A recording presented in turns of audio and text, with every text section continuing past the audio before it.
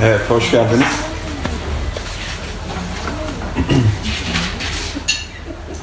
Şimdi geçen hafta bu her sene Davos'ta bir ekonomik zirve yapılıyor. Belki takip ediyorsunuzdur. Bu seneki Davos'un konusu şeydi, 4. Sanayi Devrimi. Bu işte 18. yüzyılın sonunda buhar makinesinin icadıyla başlayan sanayi devrimini aslında her aşamasına bir devrim diye isimlendirmişler. Yani 4. sanayi devrimi demek belki biraz yanlış bir şey oluyor. Sanayi devriminin 4. aşaması anlamına 4. sanayi devrimi demek istiyorlar. İşte bu ilk buhar makinesi yapıldığında bunun 1. aşamasına ya da 1. sanayi devrimi dedikleri şey daha mekanik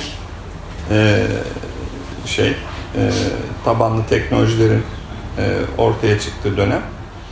Daha sonra elektrikle birlikte 2. evre başlıyor. İşte 20. yüzyılın başı. 60'lı yıllardan itibaren bilgisayarla birlikte 3. dönemi başlıyor. İşte ona da elektronik diyebiliriz. Şimdi bu dedikleri 4. evrede robotlaşma, robotların aslında iş süreçlerinde devreye girmesi ve insanın yerini tutar hale gelmesi. Bugün gönderdiğim karikatür de biraz ona atıfta bulunuyordu. Yani önce at arabasındaki at gitti, ondan sonra da sıra işte şoföre geldi diye. Bu robotlaşma süreci doğal olarak insan iş gücünü aslında süreçten mümkün olduğunca yalıtmaya sebep verebilecek bir süreç diyebiliriz. Tabii burada hani robotlaşmanın amacı insanın iyi iş gücünü süreçten çıkarmak mı değil mi, o ayrı bir tartışma konusu. Hani gerçekten amaç mı o? Ama sonuçta şöyle bir şey var ki bunun doğal sonucunda böyle bir şey olacak. Bunu şeyden de biliyoruz. Yani bilgisayarlaşmanın ilk çıktığı yıllarda, hatta ben hatırlıyorum üniversite sınavlarına hazırlanırken ben bilgisayarcı olacağım diyordum. Dershanede bazıları şey diyordu. O işte sizin yüzünüzden bir sürü insan işini kaybedecek. Şimdi gerçekten geriye dönüp baktığımızda belki hani 1970'li 80'li yıllarda insan gücüyle yapılan şeylerin çoğunu bugün bilgisayar yapıyor. Ama aynı ortamdaki iş gücü adedine baktığımızda belki 70'li 80'li yıllara göre daha çok insan şu an istihdam edilmiş durumda. Çünkü insanların yaptığı işin mahiyeti değişti. Dün yaptıkları işleri bugün makineler yapıyor ama dün hiç olmayan yeni işler çıktı ortaya. İnsanlar o işleri yapıyor. Dolayısıyla belki de hani robotlar da şu an hali hazırda insanların yaptığı işleri belki devralacaklar. İnsanlara ihtiyaç giderek azalacak ama insan gücüne ihtiyaç belki şimdi hiç tahayyül etmediğimiz alanlarda, süreçlerde gerek olacak diye düşünebiliriz. Şimdi bir tartışma konusu zaten bu robotlaşma ya da dijitalleşme sanayi devriminin bir evresi midir, yoksa paradigmasal açıdan yeni bir paradigma sıçramasıdır ve yepyeni bir devrim midir? O ayrı bir tartışma konusu. Hani bugün oraya pek değinmek istemiyorum. Benim fikrime göre o aslında bir paradigmasal sıçrama. Hani sanayi toplumu gözlüğüyle bakanlar dijitalleşmeyi absorbe etmek için öyle sanki onu yeni bir aşamaymış gibi lanse ediyorlar ama hani bu robotlaşma insanın yerine makinenin alması sürecine bakarsak biraz daha derinleştirdiğimizde aslında çok farklı aşamalarda biz insanın devreden çıkarılması hadisesini herhalde bir 20 senedir falan iş hayatında değişik vesilelerle duyuyoruz. Mesela kurumsal yönetişim. Kurumsal yönetişimde temel motivasyon nedir? Bir kurumda işler yapılırken o işlerin yapılış biçimleri dokümente edilsin, süreçler tanımlansın ve insan bağımlılığı ortadan kalksın. Böylece şu an bugün o işi ben yapıyorsam, ben gittiğimde başka birisi geldiğinde o dokümanları açsın, baksın prosedürleri vesaire, işin nasıl yapıldığının bilgisini öğrensin ve de onu yapsın. Bu ne anlama geldi? Bunun felsefesini yaparsak, insana ihtiyaç ya da insanın süreçteki kritikliği ortadan kalkmış oldu. Onun yerine her insan, oraya gelen adı ne olursa olsun, o bilgiye sahipse onu yapabilir hale geldi. Şimdi bu tabii şey açısından baktığınız zaman iş gücüne karşı çok ciddi bir darbe. Yani sendikalar ya da işçinin haklarını savunan kesimler açısından baktığımızda. Ama biraz daha derin düşünürsek bu sadece işçiye yönelik bir şey de değil. Aslında patrona yönelik olarak da bir kurumsallaşma şeyi var. Tehdidi. Onu da nereden biliyoruz? Aile şirketleri. Aile şirketleri de kurumsallaşmalıdır. İşte temel bir şey vardır ya, dede kurar, baba büyütür, torun da yer yıkar diye.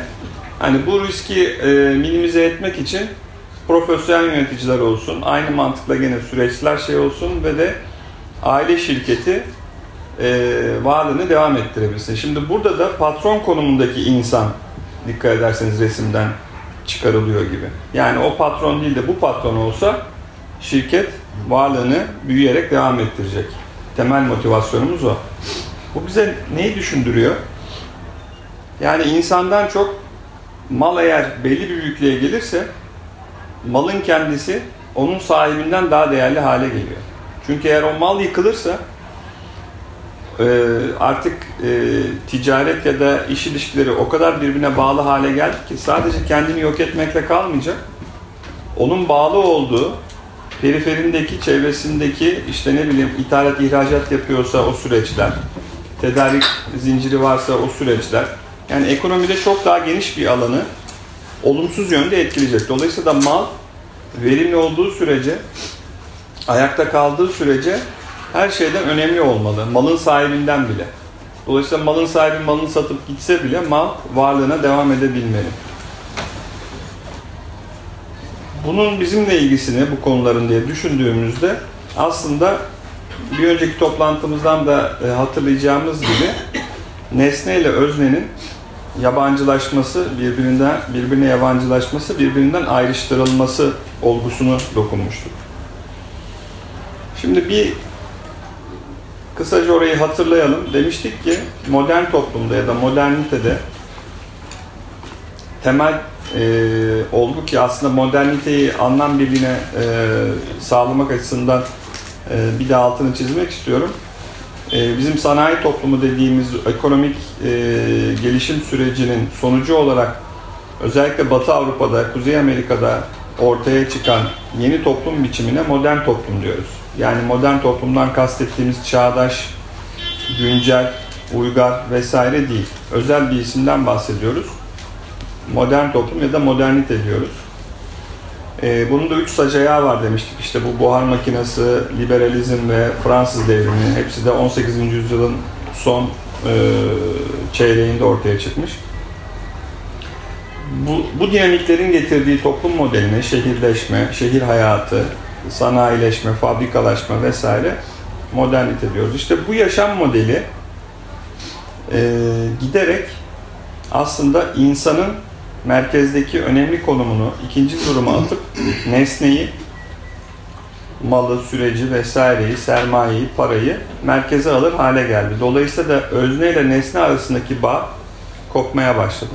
Biz bunu gündelik hayatımızda aslında farkında olmadan her yerde yaşıyoruz. Mesela doktora gidiyoruz. Doktor mesela kan tahlili istiyor, idrar tahlili istiyor. Şu cihaza gir, bu cihaza gir. Bütün onların sonuçlarını alıyor. O verilere bakarak bir teşhis koymaya çalışıyor ve ona göre bir tedavi uyguluyor. Dolayısıyla hani sen kimsin? Gel bir otur bakalım ya, bir hani biraz seni bir dinleyeyim bakayım, bir seni anlayayım, neren ağrıyor vesaire. Bu süreç giderek azalıyor. Örneğin bu yabancılaşmanın nesne ile öznenin koparılmasının işte diyelim ki tıptaki bir örneği. Şimdi hani demin dedik ya sadece işçiler için geçerli değil, patronlar için de bu durum var.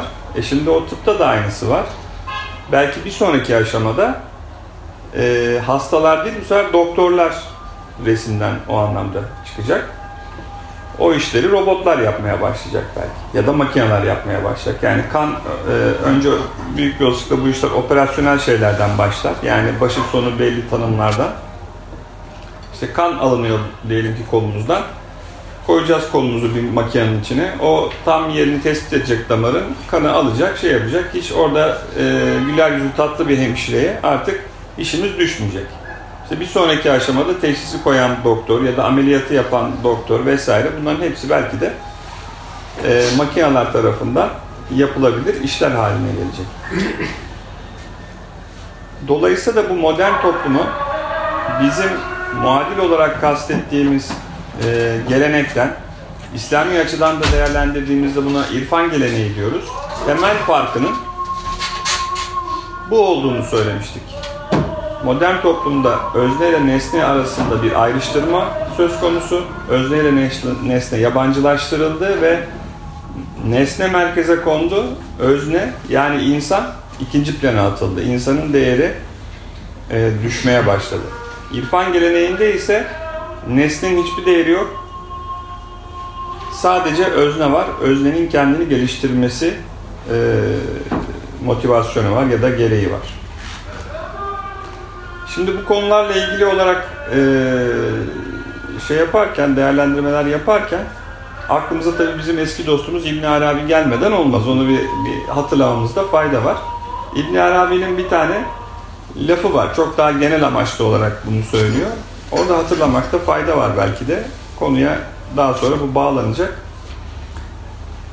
Şimdi diyor ki, çevremizde bir olay olduğu zaman, bir şeye maruz kaldığımız zaman herkes bu konuyla ilgili bir fikir beyan eder. İşte ben derim ki şöyle bir şey oldu, bundan dolayı ya mağdur olurum ya ne bileyim belki bana faydalı bir şeydir vesaire. Başkası der ki aynı olayla ilgili başka yorumlar yapabilir. Yani herkesin o maruz kaldığı, bildiği, duyduğu olayla ilgili söyleyeceği bir laf olabilir. Herkes bir şey söyleyebilir. İbn Arabi diyor ki o kadar çok diyor birbirimizin o konuyla ilgili ne dediğine kulak kabartır olduk ki Allah ne diyor bu konuyla ilgili? Onun dediklerine kulaklarımızı tıkamaya başladık. Onun için de onu haricen soruyor. Yani bir olaya maruz kaldığın zaman tamam, yani senin bir fikrin olabilir, başkasının bir fikri olabilir. Dur düşün. Allah ne diyor? Allah orada sana bir şey söylüyor. Şimdi Allah ne diyor şeyini, yaklaşımını hani metafizik boyutta da belki değerlendirmek mümkün ama hani biz bunu günümüz kavramlarıyla da aslında irdeleyebiliriz ve de çok daha abes bir şey olmadığını da görebiliriz. Yani Allah ne diyor demek aslında hani ağacın detayına takılma, biraz şöyle yukarı çık, ormanın tamamına görerek büyük resmi görmeye çalış ya da ona holistik mi dersiniz? Büyük resmi tefekkür et, büyük resimle ilgili bir derin düşünceye dal. Nereye, neden bağlanıyor, ne oluyor, kimin neyle ne ilgisi var vesaire. Yani bunları düşün demek istiyor. Yoksa hariçten bir telgraf ya da elektronik posta gelmeyecek sana. Allah'ın bu konuyla ilgili görüşleri ekteki dosyada yer almaktadır diye. Yani onu gene sen bulacaksın. O senin fikrin olacak belki ya da senin danışmaktan hoşlandığın, fikrine itibar ettiğin birinin düşünceleri olacak. Ama önemli olan burada düşünce mekanizmasını devreye sokabilmek, daha objektif bir açıdan olaylara bakabiliyor olmak. Şimdi İbn Arabi ilginç bir şahsiyet, çok çok verimli bir kişilik, yüzlerce kitap yazmış irili ufaklı. İşte 13. yüzyılda doğuyor, 14. yüzyılda vefat ediyor. Doğum yeri Endülüs. Belli bir yaştan sonra Endülüs ve Kuzey Afrika'daki seyahatlerinden sonra belli bir yaştan sonra şeye geliyor, Orta Doğu'ya geliyor. Mekke, Medine, Mısır, Kahire, Şam, Anadolu'ya geliyor. Yıllarca Anadolu'da yaşıyor. Konya'da, Malatya'da, Selçuklular zamanında. Ama sürekli hareket halinde, en sonunda da Şam'da vefat ediyor. Mezarı da hala bozulmadıysa, IŞİD bombalamadıysa Şam'da olması lazım. İbn Arabi'nin getirdiği kavramlardan bir tanesi kendisinin velayet mührüne sahip olduğu ile ilgili. Şimdi velayet mühründen kasıt şöyle bir adım geri gidip şunu söylemek lazım. Bir peygamberlik müessesi var İslam'da. Buna nübüvvet deniyor. İşte peygamberlere nebi deniyor. eğer şeriatı varsa, yani bir tatbik edilmesi gereken yasayı da getirmişse ona Resul deniyor. Bir de onun izleyicileri var. Ondan sonra yaşamış olanlar, yani onun ayak izinde ilerleyenler, ama onun ayak izinde herkes ilerliyor da bu kişiler hani onun felsefesini, onun açıklamalarını en iyi diyelim ki algılayabilmiş, o mesajları yayma konusunda kendine özel bir şey edinmiş hocalar ya da kişiler diyebiliriz. Bunlara da veli deniyor. Velayet de velilik anlamında. Şimdi İslami geleneğe göre biz biliyoruz ki Peygamber Hazreti Muhammed son peygamberdir. Yani nübüvvetin mührü Hazreti Peygamber'dir, Hazreti Muhammed'dir. Mührü demekten de mühür yani artık o yol kapanmış, bağlanmış demek yani. Yani mühür bendeyse o mühür neyi temsil ediyorsa artık o bende son buldu demektir. Şimdi İbn Arabi diyor ki peygamberlik Hazreti Peygamberle sona erdi ama velilik devam etti işte peygamber öldükten sonra. Peygamberle İbn Arabi arasında 600-700 yıllık bir dönem var. İşte 600'de öldüğüne göre 600'lerde peygamber, 1200'lerde 1300'lerin başında öldüğüne göre 600-700 yıldan bahsedebiliriz.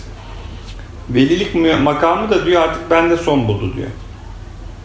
Şimdi bu insanı biraz düşündürüyor. Çünkü velilik her daim olabilecek bir şey. Çünkü velinin doğrudan peygamber gibi Allah'la o seviyede bir irtibatı yok. Ya herkesin Allah'la bir irtibatı var ama peygamberlik müessesindeki kişilerin Allah'la irtibatı, yani vahiy alma olgusu ayrı bir iletişim boyutu olarak değerlendiriliyor. Dolayısıyla veli aslında hiçbir zaman bir peygamber boyutunda vahiy alabilecek türden bir niteliğe sahip kişi değil. Şimdi İbn Arabi'nin kitaplarına baktığımız zaman mesela diyor ki geceleri rüyamda diyor peygamberi gördüm ya da Allah'ı gördüm, bana bu kitabı yazdırdı, ben onu burada size aktarıyorum, bu cümleler bana ait değil diyor. Şimdi düz mantıkla bakan birisi der ki o zaman bu vahiy demek değil mi? Vahiy demek değil. Vahyin şeyi daha farklı. Biraz da tabii İslam geleneğinde şöyle bir şey var. Yani sen ben de vahiy aldım dersen zaten anında dışlanırsın. Çünkü İslami geleneğe göre zaten o müessese kapanmıştır. Peki şimdi bu biraz iddialı bir cümle değil mi? Yani velilik müessesesinin, velayetin de 13. yüzyılda kapanmış olma durumu. Burada şöyle iki şey daha söylemek lazım. Mesela onun en has öğrencilerinden, yine ismini hatırlayacaksınız, Saddettin Konevi'de onun bir vasiyeti var. Bir kitabının sonuna yazmış. Orada da mesela diyor ki Anadolu'yu kastederek o Konya ve Malatya'da yaşamış. Anadolu buralar diyor çok karışacak. İmkanı olanlar diyor güneye doğru gitsin diyor. Şam'a ya da daha güneye. Çünkü o sıralarda Moğol saldırıları var doğudan gelen. Biraz onu kastediyor. Biraz da kendi öğrencilerine diyor ki Mehdi'nin gelmesi yakın. Mehdi'yi görecek olanlar benden ona selam söylesin. Şimdi bunlar bu iki kavramı evirip çevirdiğimizde şunu görüyoruz ki aslında 13. yüzyılda bile hala kıyametin çok yakın olduğuna dair çok güçlü bir kanaat var. Kıyamet kopacak. Hatta Peygamberin yaşadığı dönemde ve ondan sonraki ilk birkaç kuşakta yani her an kıyamet kopabilir refleksi ya da korkusuyla yaşıyor ilk Müslümanlar. Ve onun için de mesela denir ki o ilk yıllardaki Müslüman olmuş kişilerde en yaygın olan şey ameli şeylerdir. Yani dinin, İslam'ın gerektirdiği ibadetleri çok yoğun olarak yapmışlardır kendi hayatlarında ama işin felsefi tarafında çok fazla gelişme yoktur ilk yıllarda. Niye? Çünkü herkes kendi şeyini kurtarma derdinde, ruhunu kurtarma derdinde. Yani yarın kıyamet kopacak, ben ne kadar çok namaz kılarsam, ne kadar çok dua edersem o kadar iyi benim için. Hani o kadar çok günahlarım mahvolsun. Çünkü Hani peygamber geldiğinde diyelim ki ben 40 yaşındaydım, 50 yaşındaydım. Ondan önce geçmiş 50 yıllık bir benim hayatım var yani. Temizlenmesi gereken bir hayatım var. Birkaç sene içinde kıyamet kopacaksa o 50 yılı telafi etmem için benim sürekli ibadet yapmam lazım. Oturup da hani tefekkür edeyim, burada ne dedi vesaire, o gelecek kuşaklara bir şey bırakayım. Çok fazla üzerinde durulan bir olgu değil. Hatta bu o kadar yapılmış durumda ki çok orta ve uzak gelecekle ilgili plan program yapmamanın İslam'da ciddi bir yeri var. Biraz da buradan gelmekte. Yani maksimum yapabileceğin şey işte bazı hadislere falan atıfta bulunarak deniyor ki yapacağın maksimum işte 20 günlük 30 günlük şeyler. Onun ötesinde bir şey düşünüyorsan, ediyorsan hani 4 ay sonra tatile gideyim, 6 ay sonra şunu yapayım vesaire, senin hani imanın altından biri kıyamet gününe iman etmek, senin o kıyamet gününe iman etmenle ilgili şüphelerimiz var denmeye başlıyor. Bu kadar şeyler yakın. Şimdi bunu biraz speküle edelim. Bugün biraz bunun etrafında dolaşacağız. Bir başka şeyden, Erhan'ın bana gönderdiği bir şey vardı. Sonradan araştırdım. Çok detaylı araştıramadım ama İbn Arabi'nin başında geçen Mekke'de bir olay var. O olay itibariyle orada geçen bir yan cümlecik var. O cümleciye göre de işte diyelim ki o yıllarda ilk insanın, Adem'in oluşması 10.000 yıl sürmüş.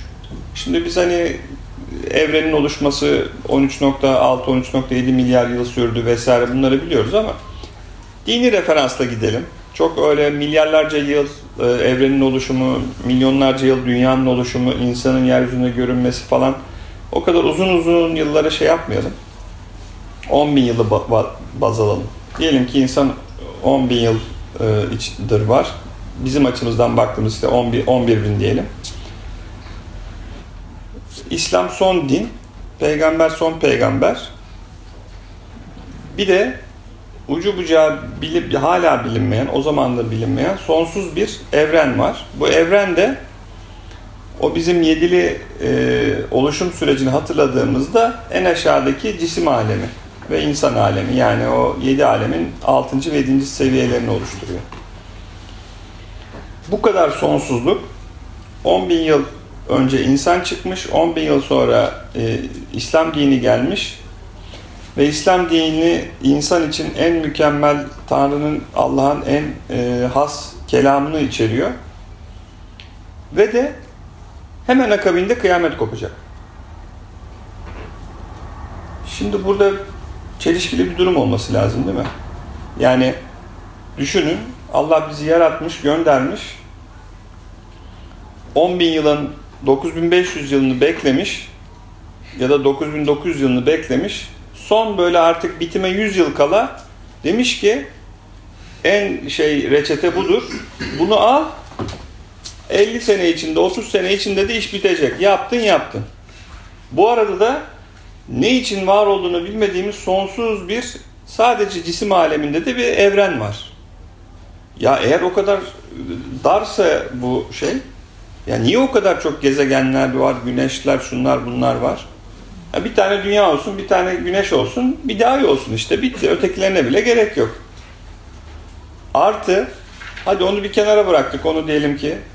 Peki 50 sene sonra, 30 sene sonra, 60 sene sonra kıyamet kopacak, her şey mutlak bir şekilde bitecekse, baba sen şunu eskiden, daha önceden gönderseydin ya, 50 sene kala mı bunu göndermen aklına geldi yani?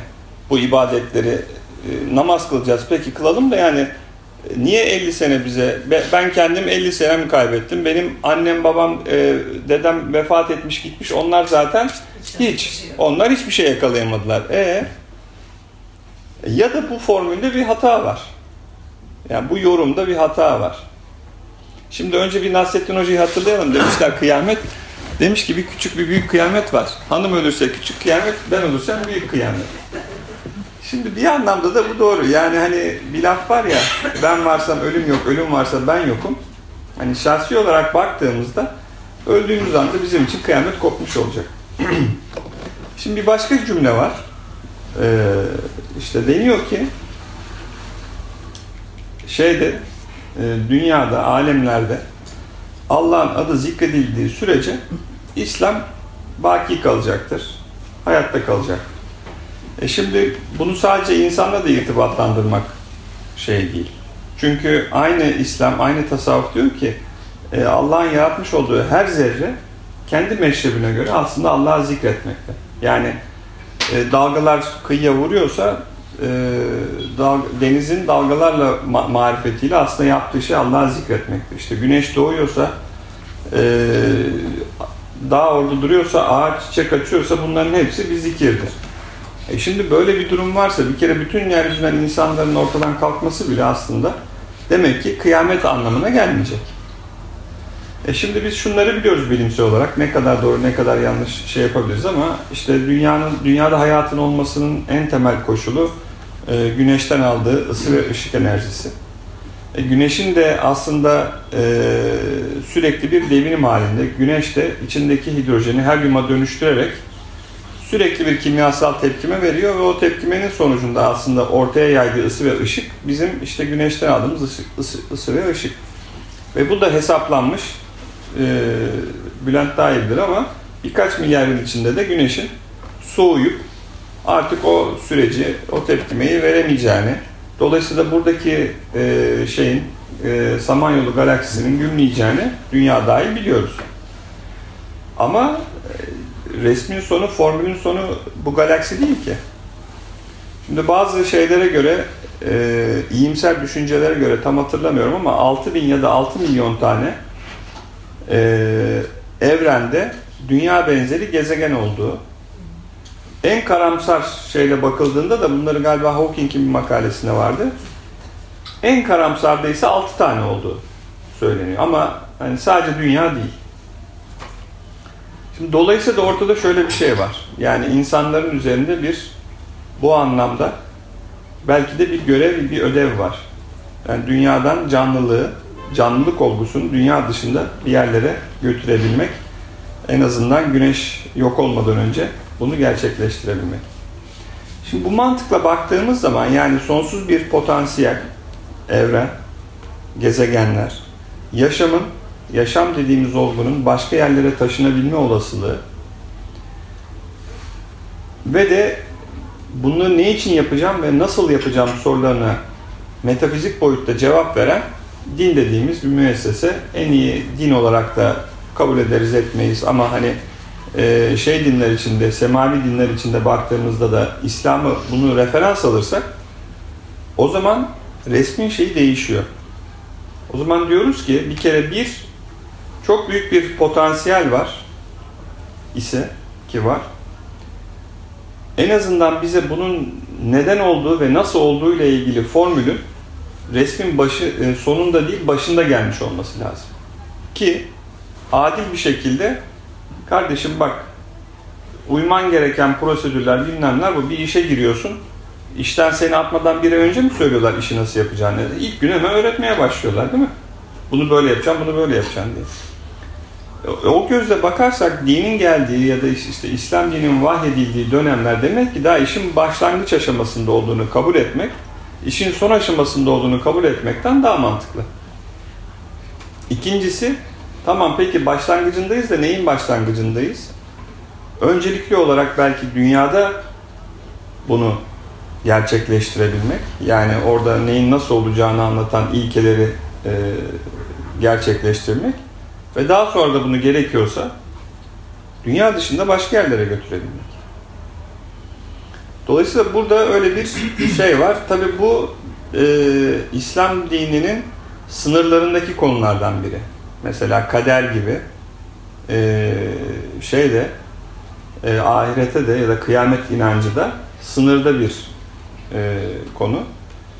Ama yani kıyametin 30 sene sonra kopacağına inanmak kıyamete imandır da 30 milyar yıl sonra kopacağına inanmak iman değildir demek de hiç mantıklı değil.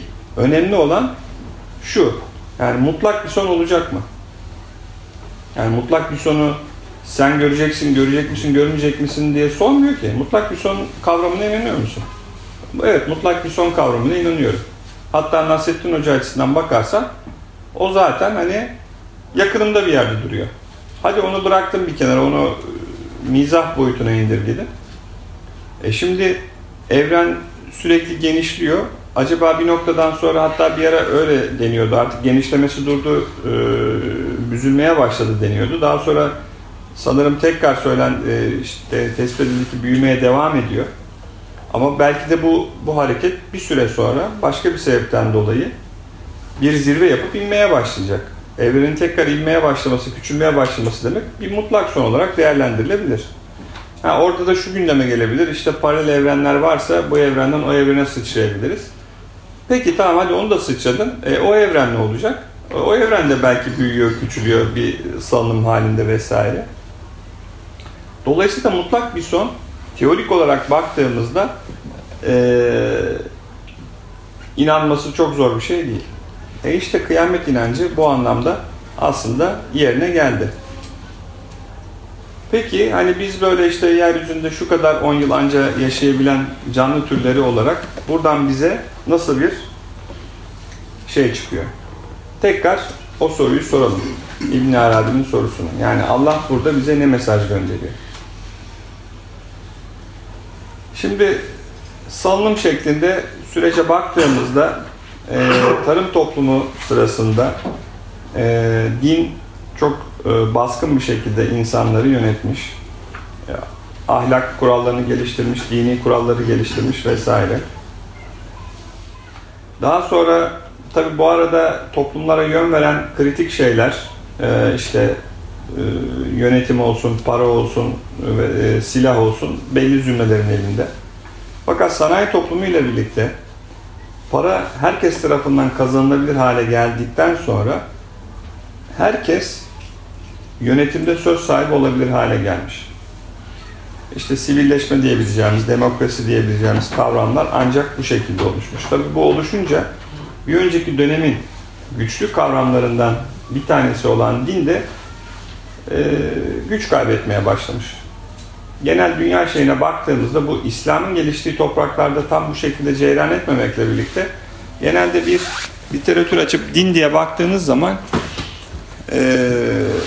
adı konmamış bir şekilde bu Hristiyanlığa ve daha spesifik olarak da Katolikliğe hitap ettiği için genelde öyle bir şey var. Yani biz de şimdi aklımıza gelen soruları vesaireyi şöyle ben hangi paradigmadan soruyorum diye kendinize bir sorsanız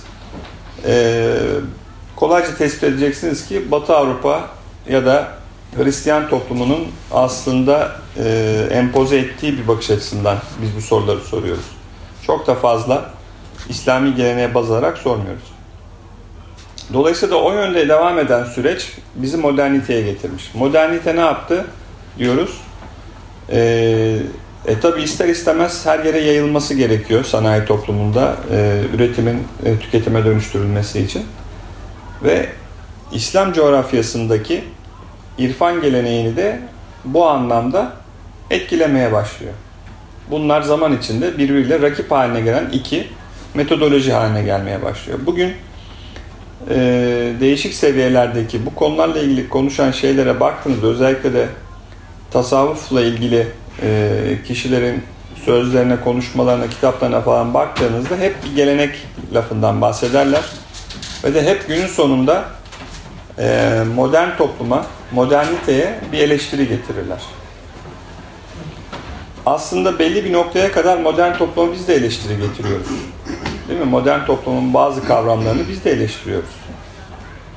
Çünkü modern toplumun da çok ciddi problemleri var. Ama o problemlerin kaynağına, kök hücresi nedir diye gittiğimizde şunu çok fazla tespit edemiyoruz. Modern toplum aslında insanı ikinci plana attı. Modern toplum aslında nesneyi, malı merkeze koydu. İnsanı ikinci plana attığı çok fazla problemlerle irtibatlandıramıyoruz. Şimdi irfan geleneği ya da İslami literatürden baktığımızı varsayarsam sadece gelenek de diyebilirim buna. Gelenek ya da irfan geleneği moderniteyi buradan vurmaya çalışıyor. Diyor ki sen özneyle nesneyi ayırt ettin, özneyi ikinci plana attın. Ben diyor, benim için önemli olan öznedir, yani kişinin kendisidir, nesnenin hiçbir değeri yoktur. Şimdi o nedenle mesela bazıları diyor ki, peygamber bu devirde yaşasaydı gene deveye mi binecekti? birileri de diyor ki peygamber bu devirde yaşasaydı en güzel, en hızlı arabaya binerdi. Çünkü madem sen nesneye değer vermiyorsun, yani nesneye değer vermiyor demek nesneyi kullanmayacağın anlamına gelmiyor. Ama içten içe en güzel arabaya binerdi diyen de şunu düşünüyor. Ya biz bir yerde hata yapıyoruz. Yani bu arabayı niye o zaman biz üretmedik? Niye bu nesneler dünyasındaki bu son 200-300 yıldaki gelişmeyi İslam coğrafyası sağlamadı da Hristiyan coğrafyası sağladı? Bütün bu sanayi toplumu, bütün bu gelişmeler. Demek ki aslında sadece özneyi merkeze koymak ya da nesneyi merkeze koymak tek başına bir sorunu çözmüyor. Burada bir sıkıntı kaynağı oluşuyor. Hani nesneyi merkeze koyan yapıdaki sıkıntıları biraz adresledik. Peki özneyi merkeze koyan tarafa bakalım bir de. Yani geleneğe. Bizim daha önceki konuşmalarımızda bu hani nefsin kendini temizlemesi, arıtması süreci aslında İslam irfan geleneğindeki özneyi merkeze koymanın bir başka isimlendirmesi. Yani özneyi merkeze koymak ne demek? Amerika'daki gibi bireyin haklarının korunması vesairesi anlamında değil. Kişinin kendini geliştirmesi, kişinin kendini daha rafine hale getirmesi. Bunu da Kur'an'a bakarak, hadise bakarak özellikle Sufiler şu şekilde tespit etmişler ki öznenin gelişmesi ancak kişinin nefsini temizlemesiyle, arıtmasıyla olabilir. İşte bu 7 seviyeli bir şeydi. Emmare seviyesinden yola çıkılırdı. Yani kişiye her şeyi emreden nefsten yola çıkılıp en üst seviyede insanı kamil olup fena fillah, beka billah mertebelerine ulaşırdın. Artık kendini Tanrı'yla bir arada hissederdin ve bu şekilde bu süreci tamamlardın. Fakat ilginç bir şey daha var. Mesela buna Sufiler efsaf-ı erba diyorlar. Yani 4 yolculuk. Diyorlar ki insan aslında hayatının herhangi bir anında 4 yolculuktan birini yapıyordur. Ya da bir seyri süluka çıkmışsa, yani bir kendini geliştirme sürecine girerse bir kişi, nefsini arındırma sürecine girerse 4 seviyeli bir yolculuktur bu. Birincisi ilk aşamada Allah'a doğru bir yolculuk yapar. Yani sen ya bir dakika ben kendimi arıtmak, temizlemek istiyorum dediğin zaman bu nefsi emmare sürecinden işte levvameye, mülhime vesaire o aşamaları giderken ilk etapta Allah'a ulaşmak için yolculuk yapıyorsun. Dolayısıyla birinci yolculuk aslında o anlamda Allah'a doğru. Bu birkaç seviye sürüyor. Yani böyle tatmin olan nefs dediğimiz nefs-i mütmaine vardır biliyorsunuz. Nefs-i mütmaineye kadar gelen şeyde aslında kişi Allah'a doğru bir yolculuk yapıyor. O seviyeye geldiği zaman kişi aslında Allah ile yolculuk yaptığını idrak etmeye başlıyor. Yani o zamana kadar sanki Allah ayrı bir olguydu, ben ayrı bir olguydum. Ben ve o vardı. Ben ve o vardıdan aslında ya hep berabermişiz. O uzakta değilmiş, o hep benim yanımdaymış. Yani biz ona şah damarınızdan daha yakınız ayetini daha iyi idrak etmiş bir seviyeye gelen kişi aslında Allah ile yolculuk yapar hale gelmeye başlıyor. Daha da ileri gittiği zaman işte Allah'tan razı olup Allah'ın da ondan razı olduğunu idrak ettiği zaman artık kendisinin Allah'tan ayrık bir şey olmadığını idrak ediyor ve Allah'ta yolculuk yapmakta olduğunu idrak ediyor. Yani aslında ben Allah'a doğru yolculuk yapmıyormuşum, Allah ile yolculuk yapmıyormuşum, aslında hep Allah'ta yolculuk yapıyormuşum. Bizi aslında vahdet-i vücuda da götürüyor. Yani her şey, ben de dahil olmak üzere tek bir şeyin minik minik parçalarını oluşturuyoruz. Önce ben, Allah çok uzakta bir yerdeydi, ben oraya doğru gidiyorum diye düşünüyordum. Sonra fark ettim ki, yani o tenzih, yani Allah her şeyden münezzehtir. Allah şu masa değildir, Allah işte ben değilim, Allah televizyon değil, Allah bu alemler değil. O zaman başka bir yerde ben ona doğru gideyim. Ondan sonra teşbih, Yok ya, aslında Allah bunların hepsi. O zaman meğerse ben hep yan yana, onunla birlikte yan yana yürüyormuşum. Ondan sonra bir dakika ya, ben Allah'tan ayrı bir şey değilim. O zaman Allah'ta yolculuk oluyor. Dördüncü bir tane daha var. O da Allah'tan yolculuk. Biz bunu hani dört kapıda hani şeriat, tarikat, hakikat ve marifet diye baktığımızda hep diyorduk ya, marifet olgusu, yani Allah ilmini idrak ettikten sonra geri gelip bunu başkalarıyla da paylaşmak, başkalarına da öğretmek. Hatta bunun sembolizmasında da işte peygamberin miracı var. Peygamber Allah'ın huzuruna çıkıyor. Yani gelebilecek en üst artık şeye geliyor ama tekrar geri gönderiliyor. Sen bunları git onlara öğret emrini aldığı için Allah'tan.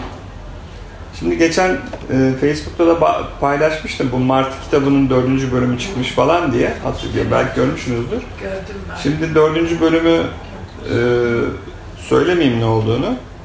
Yani hikayesi şöyle. Martı kitabı 3 bölümden oluşuyor. Bizim bildiğimiz haliyle o 70'li yıllar, 70'te Amerika'da çıkmış. Herhalde Türkiye 80'lerde gelmişti.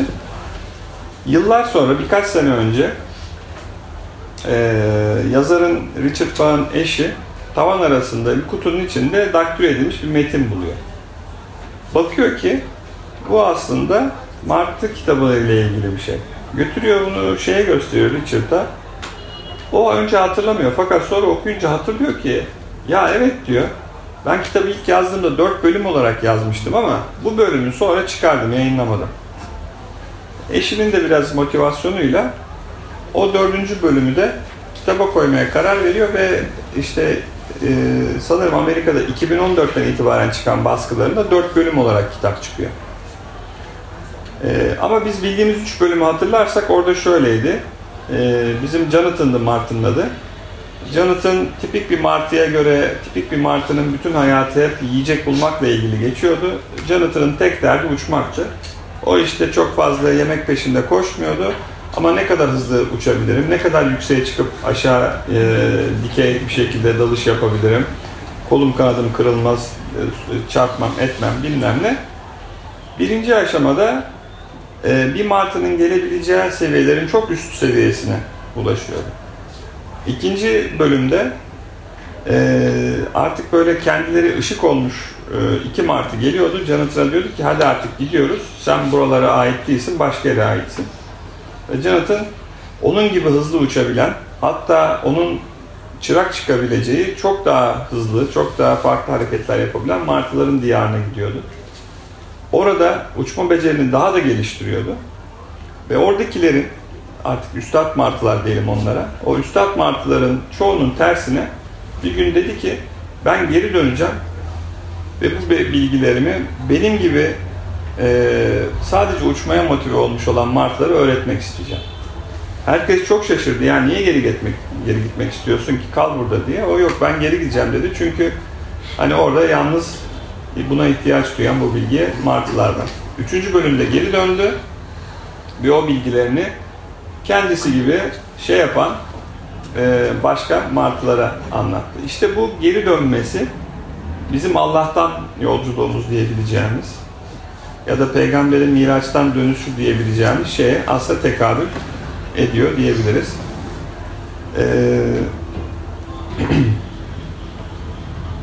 Şimdi dolayısıyla biz irfan geleneğinde öznenin merkezde olduğu bu yapıya dikkate aldığımızda şöyle bir noktaya geliyoruz o zaman. Yani bunun ilk aşamada benimle bir ilgisi var. Benim bu seviyelere çıkmam, işte insanın kamil olma.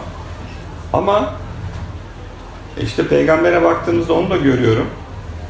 Demek ki hikayenin sonu orası değil. Ben bu seviyeye kendim çıktıktan sonra benim geri dönüp bu bilgimi başkalarıyla da paylaşma sorumluluğum da var. İşte sanki irfan geleneğinin sınırlı kaldığı, ıskaladığı şey tam burası. İrfan geleneği bunu yapmamış mı? Yapmış tabii ki. Ama nasıl yapmış?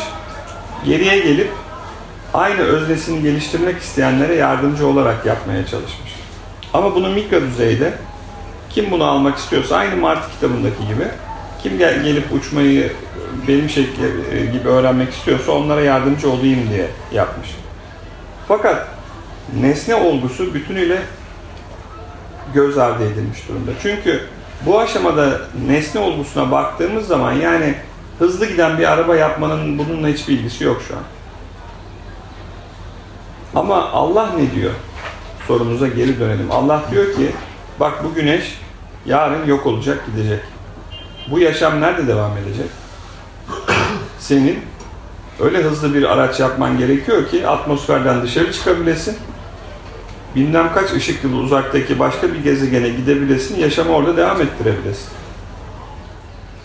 Dolayısıyla da özneyi bu anlamda önem veren geleneği bu gözle şeye de, nesneye de bakması gerekir.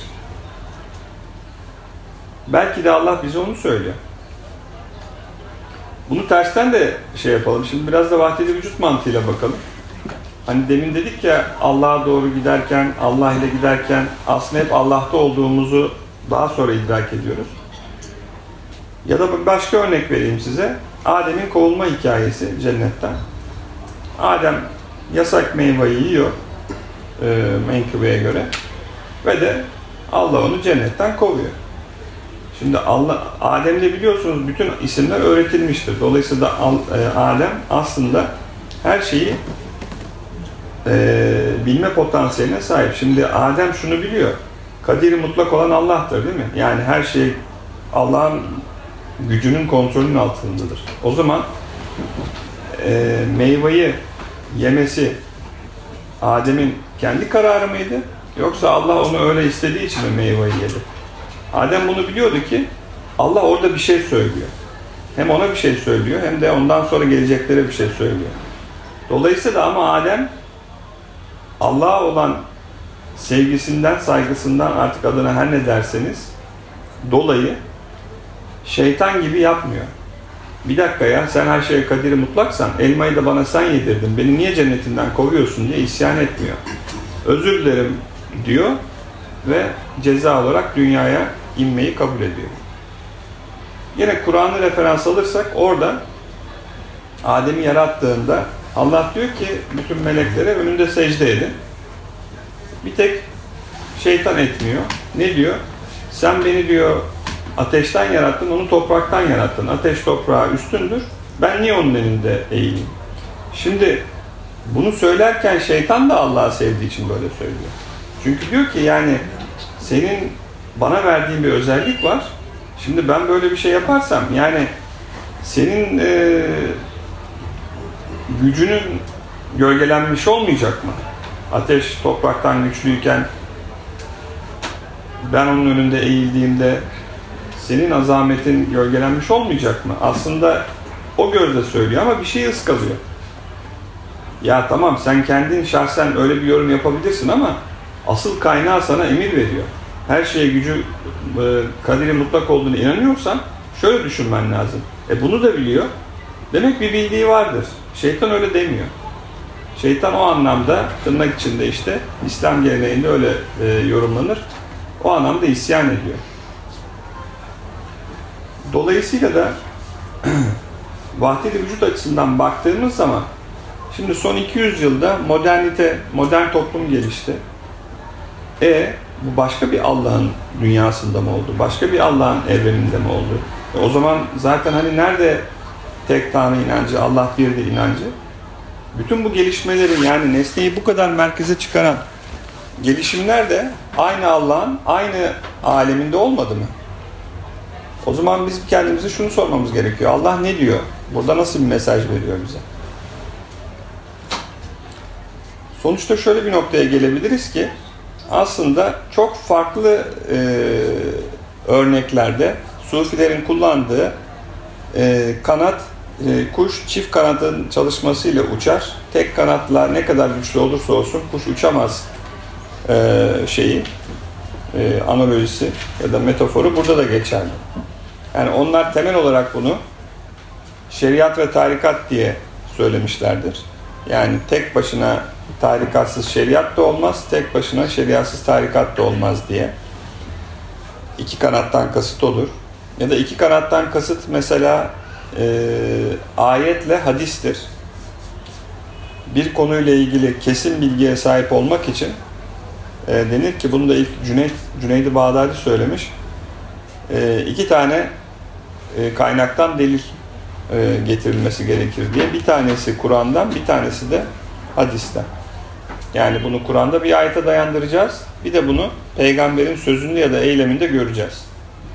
Yani ikinciye niye gerek var diye burada sorgulayabiliriz. Hani arada bir şey yoktu İslam'da, insanla Allah arasında diye.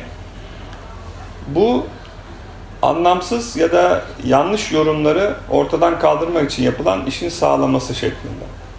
Çünkü bir ayeti okuduğunuz zaman 180 derecelik bir spektrumda yorum yapabilirsiniz. Hangi yorumun doğru olduğunu nereden bileceğiz? Eğer peygambere onu dayandırabilirsek, çünkü peygamber yaşayan Kur'an'dır. Dolayısıyla onun yaşamından bir şey yakalayabilirsek, sözünden ya da eyleminden, o zaman ayeti yorumladığımızı, ayetle ilgili yaptığımız yorumun doğru olduğunu anlayabileceğiz. Bu aynı zamanda irfan geleneğindeki tahkikle taklit kavramını da birebir birlikte icra edilmesi gerektiğini bize hatırlatıyor. Deniyor ki mesela gelenekçilerin modern dünya ile ilgili eleştirilerinden biri de onun çok taklit odaklı olması. Yani taklitten kasıt, o güne kadarki o konuyla ilgili geliştirilmiş bilgileri baz alır, o bilgileri kullanarak hayatına devam eder. Taklit bu. Yani senden önceki ne dedi, ne yaptıysa sen de aynısını yapmaya devam et. Bu, sen bir bilim adamıysan, işte senden önce yazılmış o bilim dalı ile ilgili teorileri değerlendir, sen de ona göre devam et. Ya da sen normal bir hayat yaşıyorsan, senin ebeveynin nasıl bir hayat yaşadıysa, çevrende nasıl bir hayat görüyorsan, öyle bir hayat yaşamaya devam et, git. Taklit bu. Tahkik ise sorgula. Tahkik et. O niye öyle?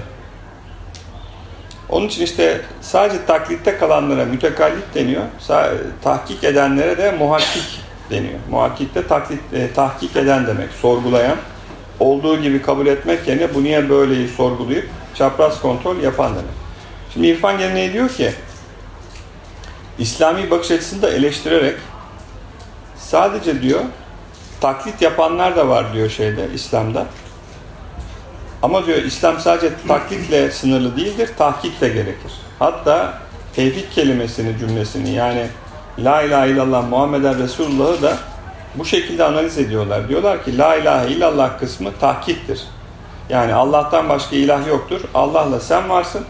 Allah'ın sana dediklerini sen akli melekelerini kullanarak muhakeme edeceksin. Tahkik edeceksin.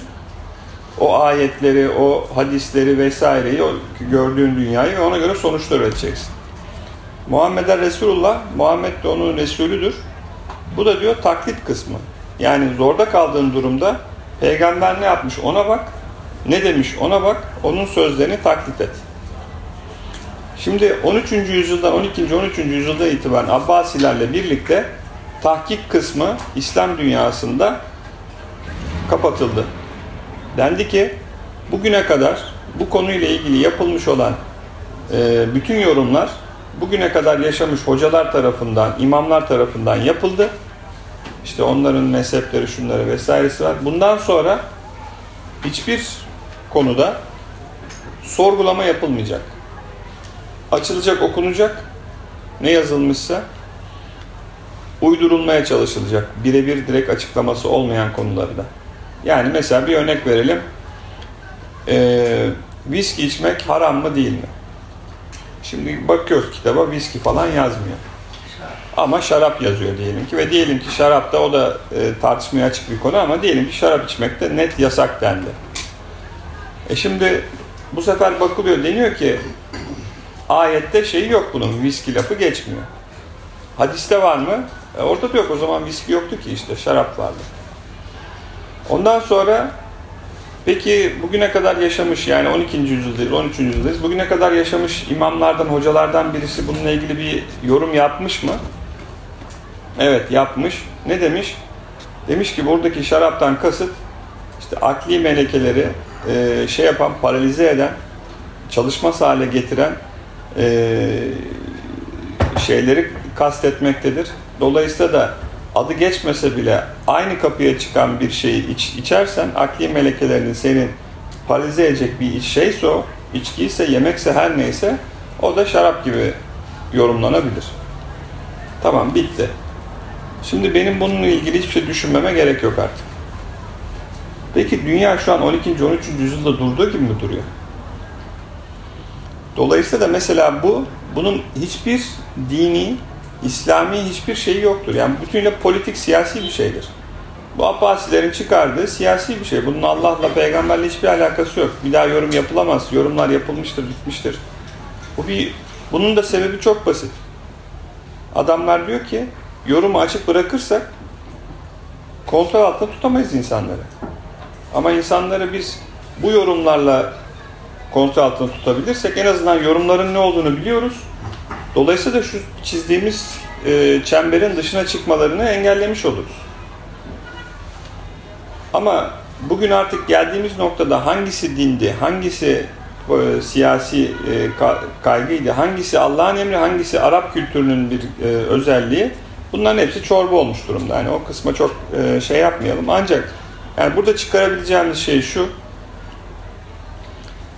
varlığın birliği, vahdet-i vücut olgusuyla olaylara baktığımızda çok basit bir değerlendirme yapmamız lazım. Kendimizi bir taraf olarak görüyorsak ve karşımızda da başka bir taraf oluşuyorsa bilin ki bakış açımızda bir sıkıntı var demektir. Çünkü eğer birlik olgusunu idrak etmişsek bakış açımız her şeyi kapsayıcı olması lazım. Onun için de işte Mevlana'ya atfedilen bir laf var. Biz birleştirmeye geldik, ayrıştırmaya değil diyor. Yani bugün herhangi bir siyasi kişilik, herhangi bir hacı hoca kendine diyen bir kişi ya da kendi çevremizdeki herhangi bir insan bir konuyla ilgili bir yorum yaptığında ya da bir şey yaptığında bu ikilik yaratıyorsa o gün ya da ertesi gün başka bir zaman bu mutlaka sıkıntı olacak bir konu haline gelecektir. Şimdi bugünkü bizim konumuz modernle geleneğin kıyaslamasıydı. Şimdi modern bakış açısından geleneği kıyaslayan, eleştiren varsa, modern doğrudur, gelenek yanlıştır diyorsa ikiye ayırdı, bir sıkıntı yarattı oluyor. Aynı şekilde İslami kaynaklara da baktığınızda hayır illaki gelenek, modernin işte böyle böyle problemleri var diyorsa bu da ikilik yarattı, bu da bir sıkıntı. Önemli olan bunları birleştirebilmemiz, sonuca o anlamda ne şekilde ulaşabileceğimizle ilgili derin düşünceye dalabilmemiz. Ama bütün bunları niye yaparken sorusuna da başta söylediğim gibi yani bunu Allah'la irtibatlandırdığımız sürece bütün bu birlik olgusu, birlik bakış açısı, bunları yapma nedenleri bir anlam kazanıyor. Aksi takdirde batıl kalıyor. Yani ben Mars'a gitmek istiyorum çünkü canımı kurtaracağım diye bakıyorsam bu bakış açısı batıl. Ben Mars'a gitmek istiyorum çünkü insanlığın hayatın yaşamasını devam ettireceğim. Çünkü bu Allah'ın emridir diye bakıyorsam bu farz bir şey. Burada artık nesne, özne vesaire kavramı ikinci plana düşüyor. Ama burada çok ciddi olarak şunun altını çizmemiz gerekiyor ki sadece öznenin kendini geliştirmesi, yani sadece benim kendi nefsimi arıtmam, rafine bir birey haline gelmem yeterli değil. Biz bunu çok nahoş bir şekilde görüyoruz hayatımızda. Sokağa çıkıyoruz. Çok diyelim ki mazbut bir insanız. Şurada dolaşmaya çıkıyoruz. Ondan sonra birisi geliyor oraya. Pimi bir çekiyor, bombayı patlatıyor. Ve yok olup gidiyoruz. Hadi bütün bunları bir kenara bıraktım. Tırnak içinde diyelim ki ecelimizle öleceğiz ki aslında hani İslami gelenekte herkes eceliyle ölüyor. Yani öleceğiz. O zaman da şunu mu soracağız kendimize? Ya ben bütün bunları yapıyorum, ruhumu bu kadar, nefsimi geliştiriyorum, kamil insan oluyorum da ne olacak, bu bana sonsuzluğu mu getirecek? Gene ölüp gideceğim. Ama önemli olan Allah ne diyor sorusuna baktığımda bir cevap bulabiliyorsam işte o cevaba hizmet etmek için bir şeyler yapıyorumu gündeme getirebilirim. Onun için de orada bir önceki toplantımızda söylediğim, toparlıyorum. Şey konusu vardı hatırlarsanız. Niyet konusu. Yani niyet, İslam'da benim gördüğüm kadarıyla çok ıskalanan bir kavram. Biz hep eylemlere bakarak yorum yapıyoruz. Bu eylem doğru mudur, yanlış mıdır vesaire diye. Eyleme bakarak yorum yapmanın hiçbir anlamı yok. Niyete bakarak eylemi değerlendirmek lazım. Eğer niyet samimiyse, doğruysa eylemde bir sıkıntı yok. Ama eğer niyetin samimiyetle, ne bileyim, Allah irtibatla açısından hiçbir şeyi yoksa, irtibatı yoksa, o eylemin ne kadar iyi olup olmadığının da hiçbir değeri kalmıyor. Çünkü sen onu eğer o anlamda daha ulvi bir amaç için yapmıyorsan nefsin için yapıyorsun demektir. Nefsin için yapıyorsan da aslında o batıl oluyor. Çünkü o anlamda nefsin için yaptığın şeyler nefsini yükseltmiyor, alçaltıyor. Onun için geçen toplantıda hani şeyle bitirmiştik. Onu biraz daha geliştirelim. Yani demiştik ki bu nüzul süreci işte la tayyimden başlayıp insanın şeye kadar cisim alemi ve insan mertebesi gelene kadar bir kavis vardır. Bu kavisin de işte irfan geleneği gerisin geriye nefsi rafine ederek kamil insana ulaştırmak üzere hani şekil olarak böyle sıfırı tamamlayacak şekilde özneyi merkeze alarak yukarı çıkarmayı şey yapmaktadır. Ama gidişat onu gösteriyor ki insanlar bulunduğu mertebeden nefsini yüceltmeye çalışmak yerine o kavisin altında bir kavis daha çizip kendisini Tanrı gibi görecek nesneler yaratma konusuna sanki gidiyor. Konuşmamızın başındaki işte 4. sanayi devrimi, makineleşme ve belki de nihayetinde çevremizi robotların sarması belki ikinci bir böyle kavis yapacak. Biz sıfırı tamamlamak yerine böyle bir 3 yapmış olacağız sanki. Çünkü o süreci de böyle tamamlarsak belki de bunun nihayetinde hani birinci kaviste Allah insanı yarattı en sonunda, ikinci kaviste de insan robotu yarattı şekline geleceğiz. Öyle bir robot olacak ki bu hani insanı idrak edebilen, insanı Tanrı gibi görebilen, ona kayıtsız şartsız belki itaat eden robotlar belki olacak. Burada da gene aynı şeyi sormamız lazım. Allah ne diyor diye. İnsanlar bunun hayalini kurabiliyorsa burada da demek ki geçerli bir sebep var. Çünkü burada da belki samimi bir şekilde biri çıkıp diyebilir ki bir insan vallahi yaptığım tek şey Allah'a taklit etmekti. İşte o 7 aşamada insanı yapmış. Ben 7 aşamada robotu yaptım. Kötü bir şey mi yaptım yani? Ben de Allah'a taklit ediyordum. Belki de hani bir aşamada onu yaparken öteki halkayı tamamlamayı da ihmal etmeyip paralel 2 tane boyutu icra etmek modern insanın en büyük karşısındaki sınav gibi geliyor. Artık tek boyutlu değil, 2 boyutlu düşünmemiz lazım. Bir yanda kendimizi geliştirirken nefsimizi, bir yanda da çevremizi geliştirmek. Sadece olay bende bitmiyor. Ben kendimi geliştirirken çevremi de geliştiririm bakış açısıyla olaya bakmak diye düşünüyorum. Benim bugün sizlerle paylaşmak istediklerim bunlardı. Aklınıza sorular getirebildiysem ne mutlu bana diye düşünüyorum.